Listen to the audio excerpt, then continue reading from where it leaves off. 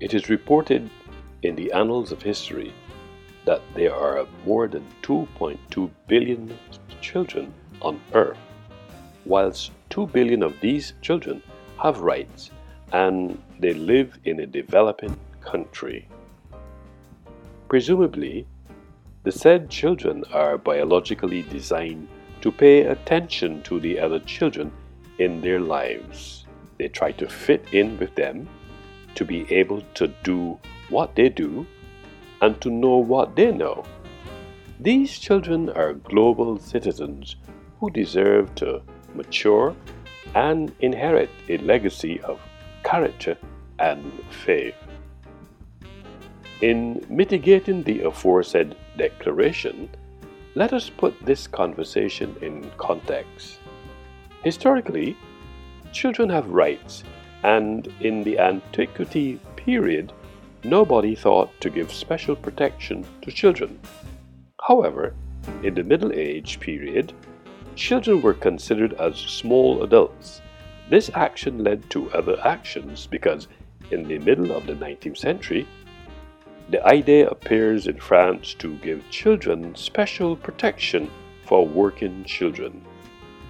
This was followed by other developments, such as enabling the progressive development of minors' rights. Since 1841, laws start to protect children in their workplace. Since 1881, French laws include the right for the children to be educated. What is uniquely interesting, at the beginning of the 20th century, children's protection started to be put in place, including protection in the medical, social, and judicial fields. As an author, licensed cultural practitioner, and student of film, metaphorically, I have employed a close-up angle so as to facilitate visual storytelling as an interactive exchange platform which highlight details and experiences about the global culture of children. This conversation is revealed explicitly through this narrative which contextualizes children of culture within the presence of time and space. Children of culture should not only be perceived as a story which is verbalized and portrayed, but a theoretical construct that encompasses and transcends a wide range of works within children's literature repertoire globally. Plausibly, all of these characteristics are noted in other cultural spheres which are expressed differently in childhood culture, within different games, different traditions, somewhat different values, and different ways of making friends, gives credence to the fact that children are perceived as all potential or actually young literates from the instant they can, with joy leaf through a picture book or listen to a story read aloud, validates the doctrine of this discourse. It is also ironic that children's books are written, selected for publication, sold, bought, reviewed, and often read aloud by grown-ups, a view espoused by Clifton Feidman. Given the importance and the relevance of this discourse, children and culture are recognized as the power agents of change within culture. Children are also the main constituent of any future generation. Children are global citizens who deserve to mature and inherit a legacy of character and faith. After I have examined the utterances espoused by several theorists, it became more visible that in other cultural spaces, the theory of difference seemingly has roots. For example, there are different childhood culture, different games, different traditions, different values, and different ways of making friends are part of children's cultures which often set themselves up as if in opposition to adult culture, often quite deliberately and adaptatively, a view espoused by Clifton Feynman. In all cultural spheres, there are signs to look for when children are experiencing problems, especially with reading comprehension. This is a sign of trouble. It's a view espoused by Eileen Bailey. Further, children of the past move a lot, and their sensory world was nature-based and simple.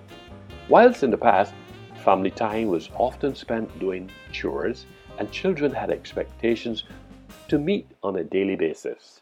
The dining room table was a central place where families came together to eat and talk about their day, and after dinner became the center for baking, crafts, and homework, a view espoused by Chris Rowan. Technology is an ever-present part of our daily lives, and the amount of time we spend interacting with our personal technology devices are only increasing as we feel the need to stay connected. As a result of the above action, it's nearly impossible to prevent our young children from also desiring these interactions. The influence of the media on the psychological development of children are profound. Thus, it is important for physicians to discuss with parents the child's exposure to media and to provide guidance on age-appropriate use of all media, including television, radio, music, video games, and the internet, a view expressed by Anastasia Maloney. In this context, children usually interact with us through signs, symbols, and language, whether it is verbal or non-verbal, according to Varsa Taiji. It is reported that in other cultural environments, it is observed that the rights of children are part of their culture, and it is a way of life. Therefore, we should continue to support the rights of children. They should be heard, taken seriously, the right to free speech, information, to maintain privacy, and to develop cultural identity. The theory of faith is an important expression of children of culture. According to Arthur Dorbian, we act in faith when there is no guarantee, no certainty. No one knows what kind of life an infant will have, yet people continue to have children. No one can know how life with our mates will turn out, yet we continue to have faith our relationships will last a lifetime. Thomas Licona, through his lens, draws our attention to the fact that parenting is arguably the hardest job there is and the one for which we get no trade-in. This close-up view of Licona's statement implies that raising children of culture with character is critical because children of culture need a legacy. No matter who we are, where we live, or what our goals may be, we will have one thing in common, a heritage. This is a social, emotional, and spiritual legacy passed on from parent to child. Every one of us is past a heritage, lives out a heritage, and gives a heritage to our family. It is not an option. Parents always pass to their children a legacy, good, bad, or some of both. A spiritual, emotional, and social legacy is like a three-stranded cord. Individually, each strand cannot hold much weight, but wrapped together, they are strong, a view espoused by J. Otis Ledbetter. The children of culture express behaviors and mannerisms suggests that during their development and growth, they should increase in wisdom and favor with their Creator and all global citizens. This thinking is supported by Ezra Taft Benson, who believes that the four major fields of man's activity and striving: mental, physical, spiritual, and social. Benson's view is juxtaposed against Mahayana Ganjana view that every child on Earth faces an uncertain future due to the effects of climate change, and not one country is doing enough to ensure its children's sustained well-being, a new report says. These findings are compiled by over 40 child and adolescent health experts in a commission conveyed by the World Health Organization, UNICEF, and the Medical Journal.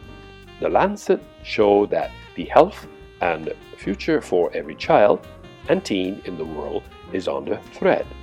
But of even greater concern, every child worldwide now faces existential threats from climate change and commercial pressures. The more that I have fleshed out this subject, I have concluded that although children of culture have cultural signatures, yet they are similar to the tenets of children's literature. Children of culture and children's literature occupy similar theoretical spaces. They are constructs, they are cliches, and they are not antithesis to culture. Children of culture becomes a descriptor to communicate with all global citizens that this story, which details about the experiences of children revealed explicitly through this narrative, is a genre which encompasses a wide range of works which draw global citizens' attention to children of culture since they occupy time and space.